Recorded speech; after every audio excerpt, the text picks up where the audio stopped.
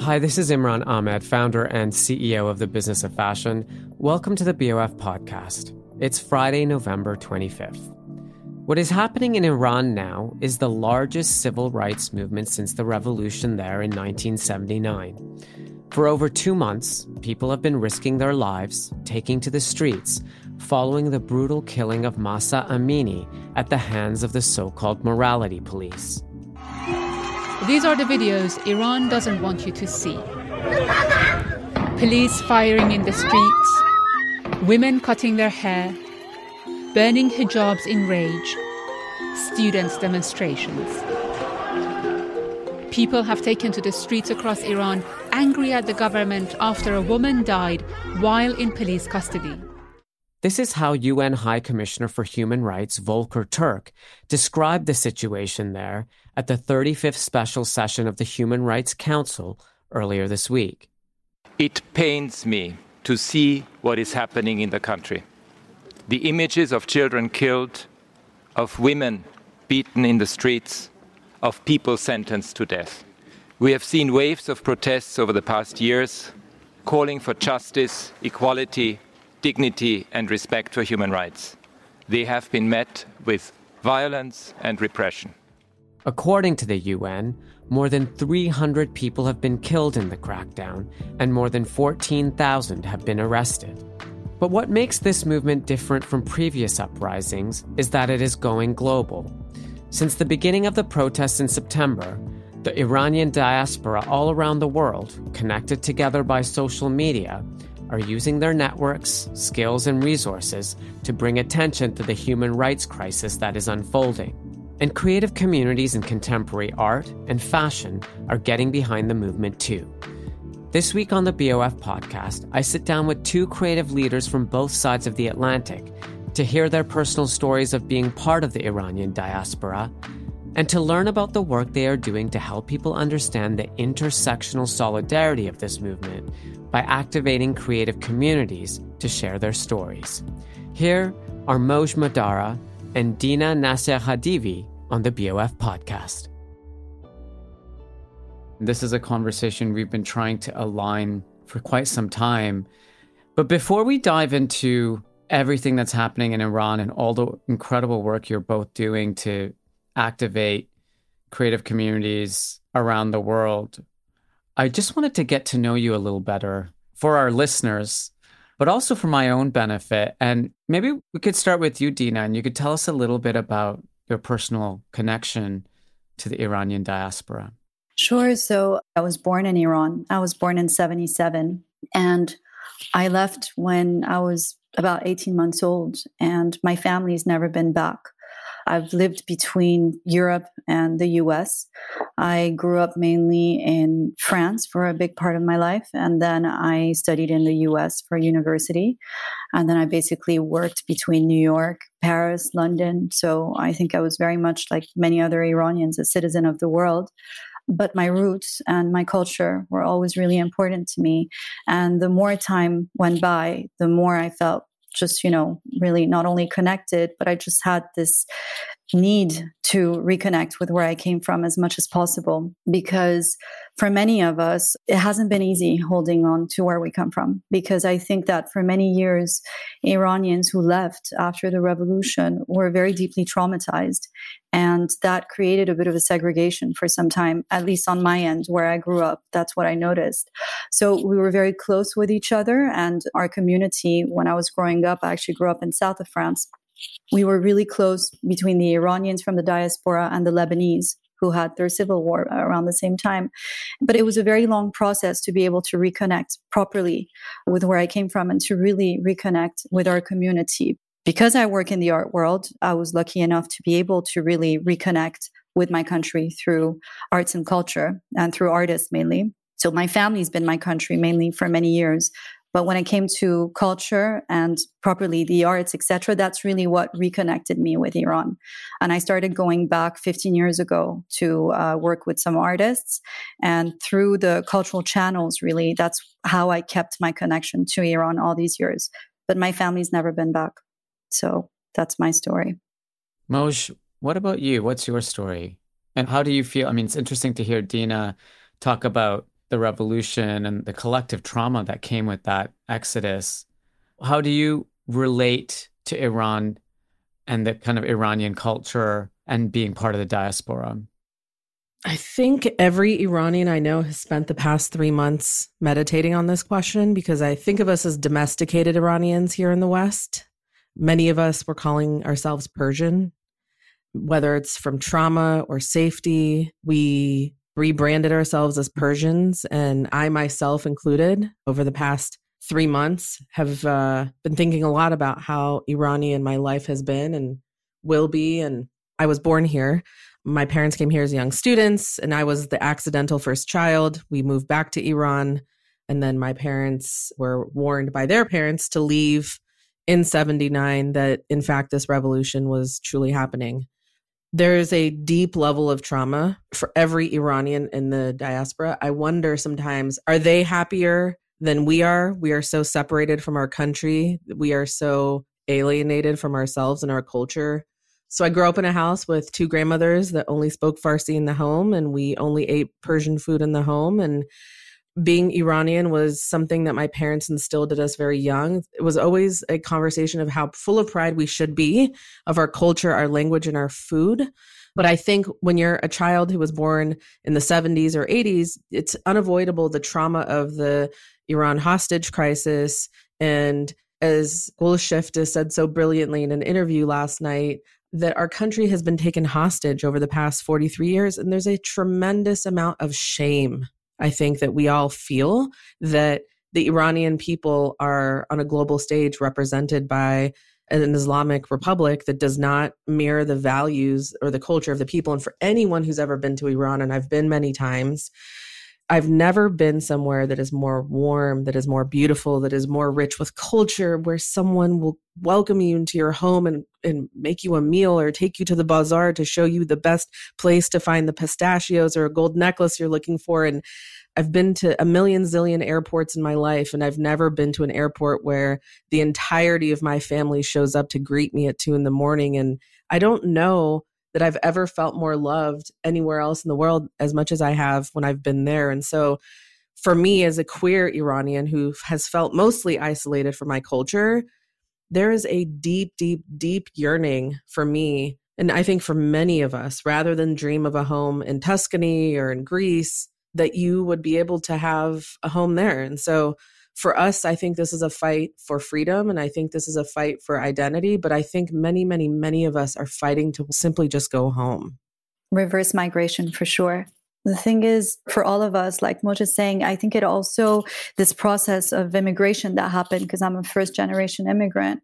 I mean, I'm 45 years old, and I can tell you, I remember so clearly, even though I was really young and my mother and my grandmother protected us against so many things and took us away very young, I still remember my grandmother being traumatized by how certain things were progressing in the early 80s. I still remember my mother crying over immigration issues. These are things, they always say children are like sponges. And no matter how beautiful my life was, I mean, I grew up in south of France, it was beautiful. But what I mean to say is that there are certain things that stay. And I still remember, because like you, Moj, my grandmother for me was really my bridge to my country. She's the one, she always taught me Farsi. I had to take Farsi lessons when I was a kid. She's the one who helped me with my homework. I mean, I write like a 12-year-old, but I can read. But that was really my connection with my country. And my mom always was very proud of where she came from. But there was that segregation I felt growing up with what Iran was and what Iran became. And I think that it took our generation to sort of become united again, because it's fact that when the revolution happened 43 years ago, there were outside powers involved, but people still took the streets. And I think that created a very deep segregation in our community, where we grew up sort of being afraid of where we came from and at the same time proud. So it was this very weird combination. And I think the beauty of this movement right now, and I don't know if you'll agree with me, Moj, is that our identity came out so strongly and we all united so strongly for the first time from the outside and the inside together. It was just a very sudden thing that just came out of all of us. And that's the beauty of this movement, is that it's for the first time, everybody's united. And it's become very clear that the Iranians inside and the Iranians outside are one. And that this government, the Islamic Republic, is our enemy. That's always been the case, I think, for those of us living in the diaspora and for those inside. But we never knew how to help, I think, really from the outside. Until now, it's like, that's why I think it's really a revolution in that sense. Despite all the previous uprisings, I would have never known how to help them before. So I feel there is this unity. I never even knew Moj before. And now I'm like following her updates daily. And for me, she's like my sister fighting on this. And like, she's one of the biggest voices. Golshifteh is like our commander-in-chief in Paris. We're like a freaking army from the outside. I think that I finally see why we exploded in all different corners of the world 43 years ago, so that today we could be united globally to speak up for our people inside and to show that Iran is not at all what people thought it was, including our own community. So for the people who are listening, who have not been following everything that's been going on in Iran over the last 60 some odd days. So a 22-year-old Kurdish girl.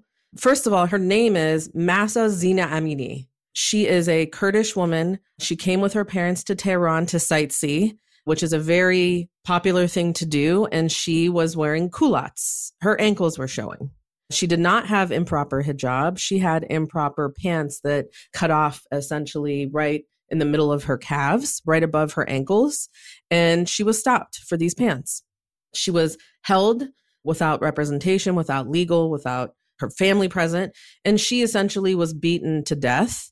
And she died in the custody of the Islamic Republic Guard. And a very brave journalist was able to release this information to the public via Twitter and Instagram. And this information went completely viral. I would say it was the groundswell of this movement that the Kurdish and the Baluchi have been fighting now for well into a decade. And the Iranian youth essentially were prepared to meet the Islamic regime where they are. And so Mahsa Zina Amini has now become the symbol of this movement. And so to help everyone understand, we created this living document called How to Talk About Iran, which is a living document that we update every day. And we just organized this document to explain. 45 years ago, there was this guy named Ayatollah Khomeini. He was exiled from Iran. Reza Pahlavi and the Pahlavis had been essentially the ruling monarchy of Iran since 1953, which is a coup. And I think I try really hard to stay away from the Western politics of how the coup happened and how Reza Pahlavi was pushed out, because there's no doubt that Western players, both British and US, had a hand in it. I say our guardrails for us, and I think everyone in the diaspora, as hard as it is to stay out of a postmortem of Western policy over the past 45 years. Because what is going on right now is just strictly a humanitarian issue. This is really like where I think the diaspora has zoomed in and focused in on. And that's because most of us are in the arts, technology, entertainment, media, film, TV, entrepreneurs, venture capitalists. I'm not afraid to say I think most of us are very successful at what we do and have great educations and networks. And I think we all came together as a group and we essentially agreed, what are the best talking points for the West? And we agreed the best talking points were humanitarian. And that's where we've been leaning in. Since Mahsa Zina Amini has been murdered, there has been hundreds and hundreds and hundreds of other young women murdered. I have the stats here, Moj, from your living document, which I was looking at earlier.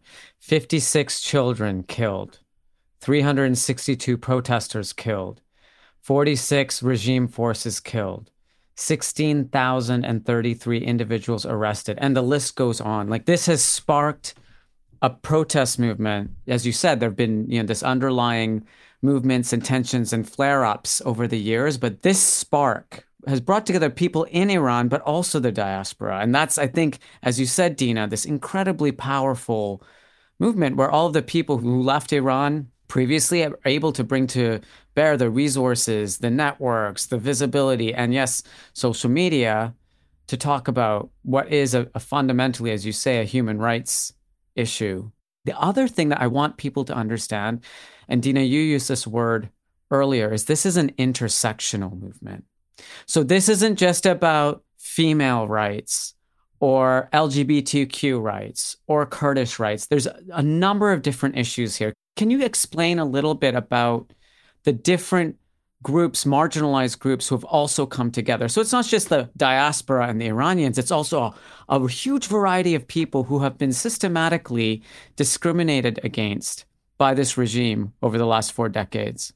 So I think, and I don't know if Moj will agree, but Mahsa Amini was very much, and I don't usually like to make these comparisons because I'm actually very much against the Orientalization of Iran, but it's very much like the George Floyd almost of our movement in the sense that it was years of oppression and that her murder suddenly just exploded. And as Moj very rightly said before, there were uprisings before, they were crushed and they killed so many people. So this is nothing new.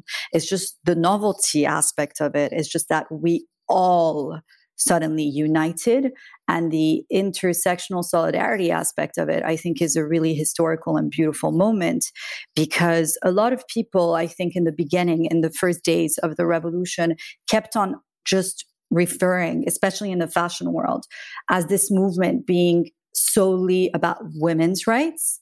And I think that's also when you saw in the fashion industry, like during Fashion Week, the Caring Group came together and, made all these beautiful, incredible, powerful statements of solidarity. I mean, that Balenciaga post was amazing. One post, 14 million followers. That was just wow. So I think the early days, because the women took the street and because they were the ones that led the movement, it was indeed very much associated to being a women's rights movement. But it very quickly morphed into men standing beside them, students, children. And that, I think, was the beauty of it. And that's what makes it a historical feminist movement that should not be ever defined via Western comparisons, because it's its own movement in that sense. And that's what makes it so important and so historical. The other layer that I would add is that when I tell you it's intersectional solidarity, is that everybody in our community now doesn't even think in terms of politics. We just think as one. So it's all our communities, all our minorities. Mahsa was from Kurdistan in Iran. And so I think people now understand that we have different provinces, we have different minorities. I myself am half Zanjani, which is from the Turk area of Iran. My mother is Tehrani. So there's all these layers to our country. We have many religions. We want our Jewish community to be able to come back, our Baha'i community to be able to come back. We want our LGBTQ community to be able to live in peace there. This movement is all about intersectional solidarity. And I think in that sense, it's very novel, particularly for the region that we come from, because it's just a very beautiful movement altogether. And I think that's where the song Baraye was so symbolic in the early days of the revolution, because Baraye listed all the tweets that people were making in Iran about why they were taking the streets.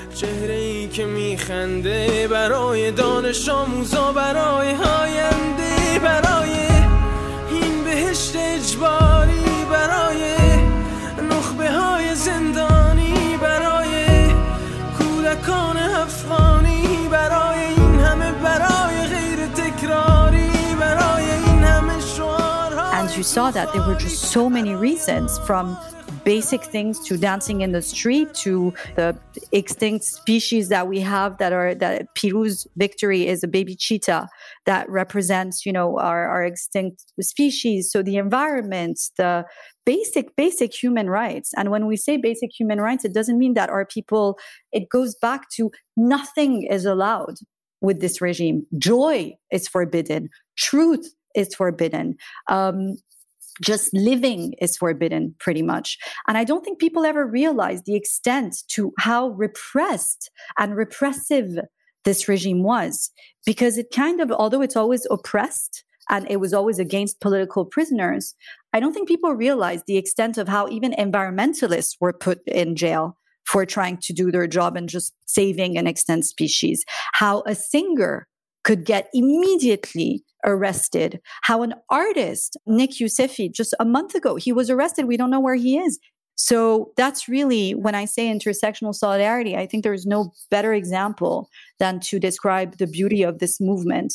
And it's a moment where we're all united on so many fronts, and how it's very much also a younger revolution. I think it's people probably our age and younger very much leading it, inside and outside, and it's bringing everybody together. Moj, as a queer person, you and I've chatted about this over the years, being a queer Iranian has like inherent conflict in it, not just in Iran, but also in the diaspora. Like, how does this movement connect to that queerness, the queer part of you that, has always had this kind of little conflict with your culture? So I think one thing that's important to remember is, I have tattooed on my hand, U and Un, which in Farsi, there's no gender around, right? And I think when I realized a few years ago that I myself was non-binary, I realized once again how connected I was to my culture. And I think one of the things I'm grateful for is that I am queer, because I have been fighting for inclusion for the majority of my life through my work. It's not a surprise to me that the leaders within the diaspora are Jewish Iranians, Baha'i Iranians, queer Iranians. The number one voices that you're seeing out there over and over and over again are people who've been marginalized in some way. Sometimes I wonder if the entirety of my professional career has prepared me for this project, which has been the rebrand of Iranian people in Iran. And I think that it's actually proven to be incredibly useful and helpful in organizing and leading and articulating the why. I think that being queer has actually been a secret sauce for many of us. And so I would say the most interesting thing about what's going on right now is the first generation, like myself and our parents, there's a bitterness between us that's being melted. The older diaspora has been fighting this fight, but without the support of Gen Z, millennials, and younger Gen Xers, we have been self-consumed and disinterested. And maybe we were expressing it through art or film or fashion, but we were not politically involved. We were not as heavily committed. As you were saying, Dina, this is just a Gen Z movement. Instagram will tell you that the number one usage of Instagram in the Middle East is Iran. Mahsa Zina Amini and Mahsa Amini is truly, in the history of Instagram, one of the most popular hashtags we have ever seen, ever. Time Magazine nominating, they're trying to nominate Iranian Women of the Year. From what I understand, it's already had in the millions or in the hundreds of thousands of submissions. This group is, because they are so stuck inside their home, stuck inside a regime. You know it, and I know it. Our minds have been blown from this content that we've seen, not just the violence, the murders, but the beauty of these young girls, the fact that they are so stylish and have cool hair and amazing tattoos, and they're making songs like Baroye and your Tomas, and we have rappers, we have people like Drake, we have a Tupac, we have a Jay-Z, and for people like me, you're like, holy cow, like I had no idea that we, like, you think, oh, just give Iran a chance, they could be so contributing to a society with their art. No, they've been doing it the whole time. We just didn't know. TikTok, Instagram, and Twitter has blown the doors open. That's what always I find is very interesting when you visit countries that have repression and oppression is creativity. It can never be truly killed. That kind of situation, that kind of environment where you're under constraints or pressure or your rights are being minimized and limited by an external force, that can unleash creativity, which kind of brings me to my next question, which is the two of you have both been unleashing the power and influence of creative communities in fashion and art and beyond that. I want to talk most first about your campaign and what you did. Tell me about the Billboard campaign. Like, how did that all happen? You're going to love this story. I went to Musa's birthday in Joshua Tree, and I was in agony that weekend. I could not hold myself together. Our friend Musa was the CMO of Ford, and he was at Burberry and Nike. He's like a super famous CMO, and he's currently the CMO of GoFundMe. So we had spent the weekend agonizing, and I had my Aspen Institute Globalization Summit. So I left from Joshua Tree to go to my summit for Aspen. Musa calls me and he says, Moj, what if I work it out with compliance and work through sanctions with you to get you a GoFundMe for a billboard strategy? And I said, can you do that? because nobody on GoFundMe has a GoFundMe for Iran. He said, yeah, if you are willing to go through compliance, and it'll take a couple days of contracts and vetting you and vetting Broya, because Broya and I did this together, my wife, we'll get it for you. And it was the night that they had taken all the students, 500 students from Sharifa University, which for Western audiences, Sharifa University is equivalent to MIT or Yale or Harvard. It's an Ivy League school, and people are geniuses that go into this school and geniuses that come out of this school. And I was pissed when I saw this footage. I was angry. And so he said, I'll get it for you.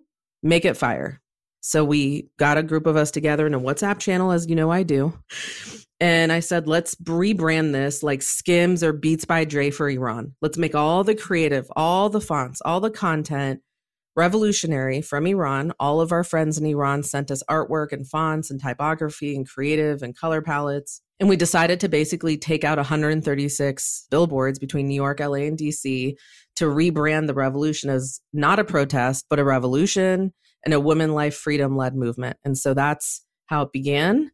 And now it's evolved into essentially a full-blown organization that is now working on impact and policy. We held a press briefing the other night with Hillary Clinton and Masih Alinejad, where we briefed everyone from Vanity Fair and Glamour to Vox and Don Lemon to essentially help. How can we editorialize this movement for people to get beyond the geopolitical issues, which are too complicated for anyone I know to solve, and it's going to require time to resolve these geopolitical issues, but to editorialize it, because you and I both know, and I think anyone in the diaspora, whether you're Iranian or from India or from Pakistan, wherever you are from, you know the only way to move culture is through storytelling. And so we have been working our butts off to storytell this revolution as a human rights revolution so that people around the world care about it. So Dina, you've also been working completely separately on your own creative movement based out of Europe. Talk to me about how you're leveraging and working with creative communities to bring awareness to what's going on. I work in arts and culture. I mean, I was an art advisor and a curator and a cultural strategist. So the way I approach this revolution is very much like a work project. I just couldn't concentrate anymore after a week when everything began. And I was like, you know what? The first thing I'm going to do is at least I'm going to try to start raising awareness via my own Instagram. And my Instagram is private. I have about like 1,000 followers, all people I know. And that's because I've never really wanted to go public. But the people who followed me were a lot of people who were in the art world and in the fashion world. And I always believed in that network and being a network that was something that I wanted to develop. And this was the time that really it came in handy, simply because what I first began doing was storytelling on my Instagram. So I didn't want to bombard people with too much information, especially when you put too much violent content. People just, they can't take it. And I also don't think they would understand, because there's all these different layers to Iran, this movement, and the past 43 years. So what I did was one aspect on my wall or my permanent post, which are individual essays, which I publish every 2 days. And they're specific. I don't know if you saw Imran, but it's like every word is in 3 languages. So it's in English, French, and Farsi, because those are the languages I speak, but also because there is a bit of a political undertone in terms of the countries that actually can help to bring change with us. And, again, it's our generation is very much more alert, I feel, not just as Iranians, but globally as to everything that's happening in the world. And then the other Iranians like myself who were active in this movement started sharing the info or sending me info. And it really became a chain from Tehran all the way to LA. And I think that is one aspect where social media really helped, because it helped us raise awareness and it helped us create unity. But it also, like I was saying earlier, helped us identify our allies globally. And it also inspired different people and different elements. So Moj, what she was describing right now, what you were describing, Moj, in terms of the Sharif University shooting, I mean, I couldn't sleep by then. I was a wreck when I saw that. Suddenly it was like a tsunami of emotions that came out of me. And again, it's nothing new. It's been 43 years they were oppressing people. But to see it, to see this generation, this beautiful generation that we have getting slaughtered just for asking to be free, just to live like everybody else. It was so heartbreaking that finally one morning I was going to London for Freeze, and that was the 7th of October. I missed my flight because I constantly kept on looking at my phone. And that day I decided, because I was falling apart, I decided that's it. I'm stopping. I'm getting my act together, and I'm going to do something that's productive. Anything that's also in the physical world. And that's when I started the campaign during Freeze, where I just created these t-shirts and these bags with the slogan, and decided with 2 other friends and the designer I've been working with for years, who helped me immediately because he was following my account, to start this campaign where we would be giving these shirts and these bags to very specific people who, for instance, were in the international art community and who were going to be in Freeze that morning. Because for me, it was deafening that the art world wasn't saying anything. And then I had a lot of friends in the fashion industry who also follow me, who then also became really interested. And I realized if I team up with them and I make this an international collective, this will be basically, it's like a human billboard, where people wear the shirt, there's a QR code. And believe it or not, the QR code takes you to a site that another collective did that's anonymous. And I'll send it to you, Moj. It's amazing. It's like a playbook, basically, that's informative about what's happening. There is your article in there. It's basically all the Harper's Bazaar US articles that were published in October that are on there. It's completely politically neutral in terms of, it just tells you where the protests are. It tells you what the movement is about. And that would have never happened in the time that I wanted it to happen had we not been all united. And it became very quickly a collective. We're launching it now in 7 cities in the world. We don't sell these because it goes against my beliefs to sell anything towards, it's the oppression of our people. So it's about amplifying their voices. And the idea is basically posting it forward. So when people wear the shirts or the bags, they photograph themselves. It's about amplifying the voices. So everybody who wears a t-shirt becomes a billboard, but also amplifies the voices with their Instagram. So when Moj launched our campaign, we were all like, oh my God, this is so it.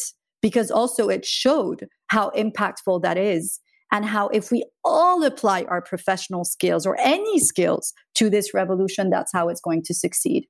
So what are your hopes in terms of a response from the international community? I mean, as you've both mentioned, this situation is also connected to a lot of geopolitical complications between the West and Iran that go back a long time, years of sanctions because of the nuclear program in Iran and all that stuff that we don't want to get into. But how can the international community constructively respond, get involved, and take action? I'm glad you asked this question. So I'm going to run through a quick list of things. First and foremost, they can recognize it as not a protest, but a revolution. They can recognize this revolution. I think Macron and Masih Alinejad moment was very important to recognize, and for him to chant Zan Zindagi Azadi. That was important. I think that they can revoke visas of the Islamic Republic, their children, their families, close those embassies, recall them, freeze their assets, and insist that all allies of the West stop doing any and all business with the Islamic Republic. That is an extreme step 1, but this needs to happen immediately. Allowing the United Nations, Amnesty International, Justice for Iran to immediately enter Iran to start to investigate these crimes against humanities, and for the Islamic Republic to cease all executions immediately is also hugely important. I also want to say to the West, because I know there was a bit of a misinformation strategy the Islamic Republic sort of unleashed on us a few days ago about the 15,000 protesters. It is very important the West and Western media understand that it is in the best interest of MEC and NIAC and the Islamic Republic to continually undermine this effort. And there will be disinformation they launch. And when the American public repost it, and there's one word, were 15,000 people sentenced to death, or did the parliament vote to approve that they could be? This was a nuanced. I think everyone was very anxious and stressed out over this nuance, but that does not mean they should stop reporting. They need to keep reporting. They need to get to accurate reporting. And I think people need to understand that reporting will not be perfect because we do not have journalists on the ground. We do not have enough human rights organizations on the ground that can operate safely. And I think that's really important. The second thing is enabling VPN companies, Starlink, any and all efforts to keep the internet alive and streaming for the people of Iran against the Islamic Republic, which is their only weapon right now. It's important for brands, for countries, for people. I'm about to get into phase 2 of this, which is a massive VPN strategy and supporting the people on the ground to just continue to have communication, which is incredibly important. And so there are very tactical things that we all need to move into because their lives are at stake. And it is going to be a matter of months while we all go into the holidays. They will begin executions. There's word on the street. They're already rolling out these bulldozers so they can start the public hangings that they will put on public television. I think we are past the awareness moment, and now we are into full court press. Senators, governments, your parliament, your diplomatic representation to demand a humanitarian effort to cease this absolute atrocity of human rights. What I think is so important to understand in this movement, I mean, I personally was never an activist before. I just always stood up for things I thought were important, but I never, ever thought I would be like as hardcore as I am right now. But that's because we all have our duty right now to our people and to our motherland. And I think that strategy is one of the key things in this revolution from the outside, that we need to be very creative and strategic about how we raise awareness and to make sure that there's no misinformation. I mean, for me, I literally scan the information I share. I will not share anything until I verify it, because citizen journalism has been key in this movement. That is what really we've had to rely on. We just see what we can see with the people who are courageous enough to share the footage. And they die for it sometimes. And I was really angry personally when I started seeing the backlash suddenly where people were like, yeah, one person was sentenced to death. That's like demeaning the movement when they've been killing kids in the street every single day since the beginning of this movement. And they've been doing this for 43 freaking years. So I don't want these 15,000 people to be then spoken about in the past tense like it's happened before. Because the 1988 massacres, the massacres that happened in 2019, they were all reported about later. We don't want that to happen. The 15,000 people right now that were sentenced to death, that is not a joke.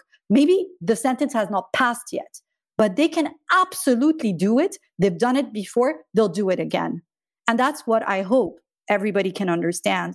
Yeah. And so the core message for me here is like, leave aside the politics, focus on the human rights.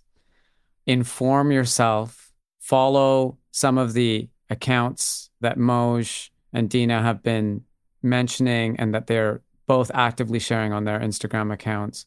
I know it's such a sensitive and personal topic for you both, and I just really want to thank you for sharing your personal stories and to congratulate you for all the work that you're doing to help educate people on what is a very, very complex topic, and one that I think it behooves all of us to understand better if we do care about, human rights in the world. So thank you, Moj. Can I thank you for a moment? Can I acknowledge you? Sure. Please. I want to acknowledge you for being a friend and an ally, not just on this topic, but many topics to me personally over the past, since the first day we met where you forgot your wallet. And I want to acknowledge you that you have always made an effort beyond your discomfort or not knowing to understand different stories. And I think you have an important role, Imran. And I think Business of Fashion has an important role because the fashion and beauty industry, your voice is incredibly important. You are incredibly influential and you have a ton of empathy on this topic from multiple different angles. And so I just want to acknowledge you and Business of Fashion for always being early to supporting these stories. I think you are one of the most important people in this industry, and you have made a huge difference today by giving us an opportunity to talk about this issue. So I just want to thank you and the Business of Fashion, as always, for being an ally, for being on the right side of history. I agree. And I'm so thankful for this opportunity for our people to be heard. This is all about their voices. And I'm grateful for this opportunity. And I think you're really, truly an incredible human being. And what you're doing is really meaningful. So thank you. Really comes from the heart. Thank you both. That's extremely kind of you. And I just always want to make sure that we're using this platform that's been built by many people, not just me, to put a spotlight on things that I think people need to understand better. And there's so many complex things happening in the world. So Every conversation I have with someone doing this job for the last 15 years, I learn. And I learned from this conversation too. So I'm really grateful. And I hope to see you both very soon in person. In the meantime, keep fighting the good fight. For everyone who will be listening to this in Iran, Zan Zindagi Azadi and Ma ba ham hastim. We love you very much. We're coming for you for free Iran. برای توی کوچه رقصیدن، برای ترسیدن به وقت بوسیدن، برای خواهرم، خواهرت، خواهرامون، برای تغییر مغزها که پوسیدن، برای شرمندگی، برای بیپولی، برای حسرت یک زندگی معمولی، برای کودک زباله‌گرد و آرزوهاش، برای این اقتصاد دستوری، برای این هوای آلوده، برای ولیعصر و درختای فرسوده، برای پیروز و احتمال انقراضش، برای سگهای بیگناه ممنوعه، برای گریه های بیوقفه، برای تصویر تکرار این لحظه، برای چهره ای که میخنده، برای دانش آموزا، برای آینده، برای این بهشت اجباری، برای نخبه های زندانی، برای کودکان افغانی، برای این همه برای غیر تکراری، برای این همه شعارهای تو خالی، برای آوار خونه های پوشالی، برای احساس آرامش، برای خورشید پس از شبای طولانی، برای قرصای اعصاب و بیخوابی، برای مرد میهن آبادی، برای دختری که آرزو داشت پسر بود، برای زن زندگی آزادی،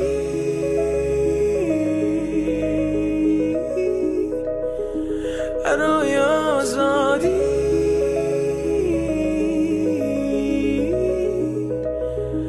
برای آزادی،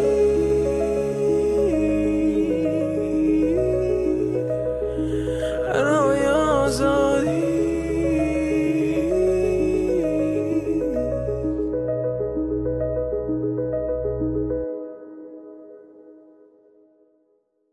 The BOF podcast is edited and produced by Emma Clark, Kate Vartan, and Eric Bria in the BOF studio team.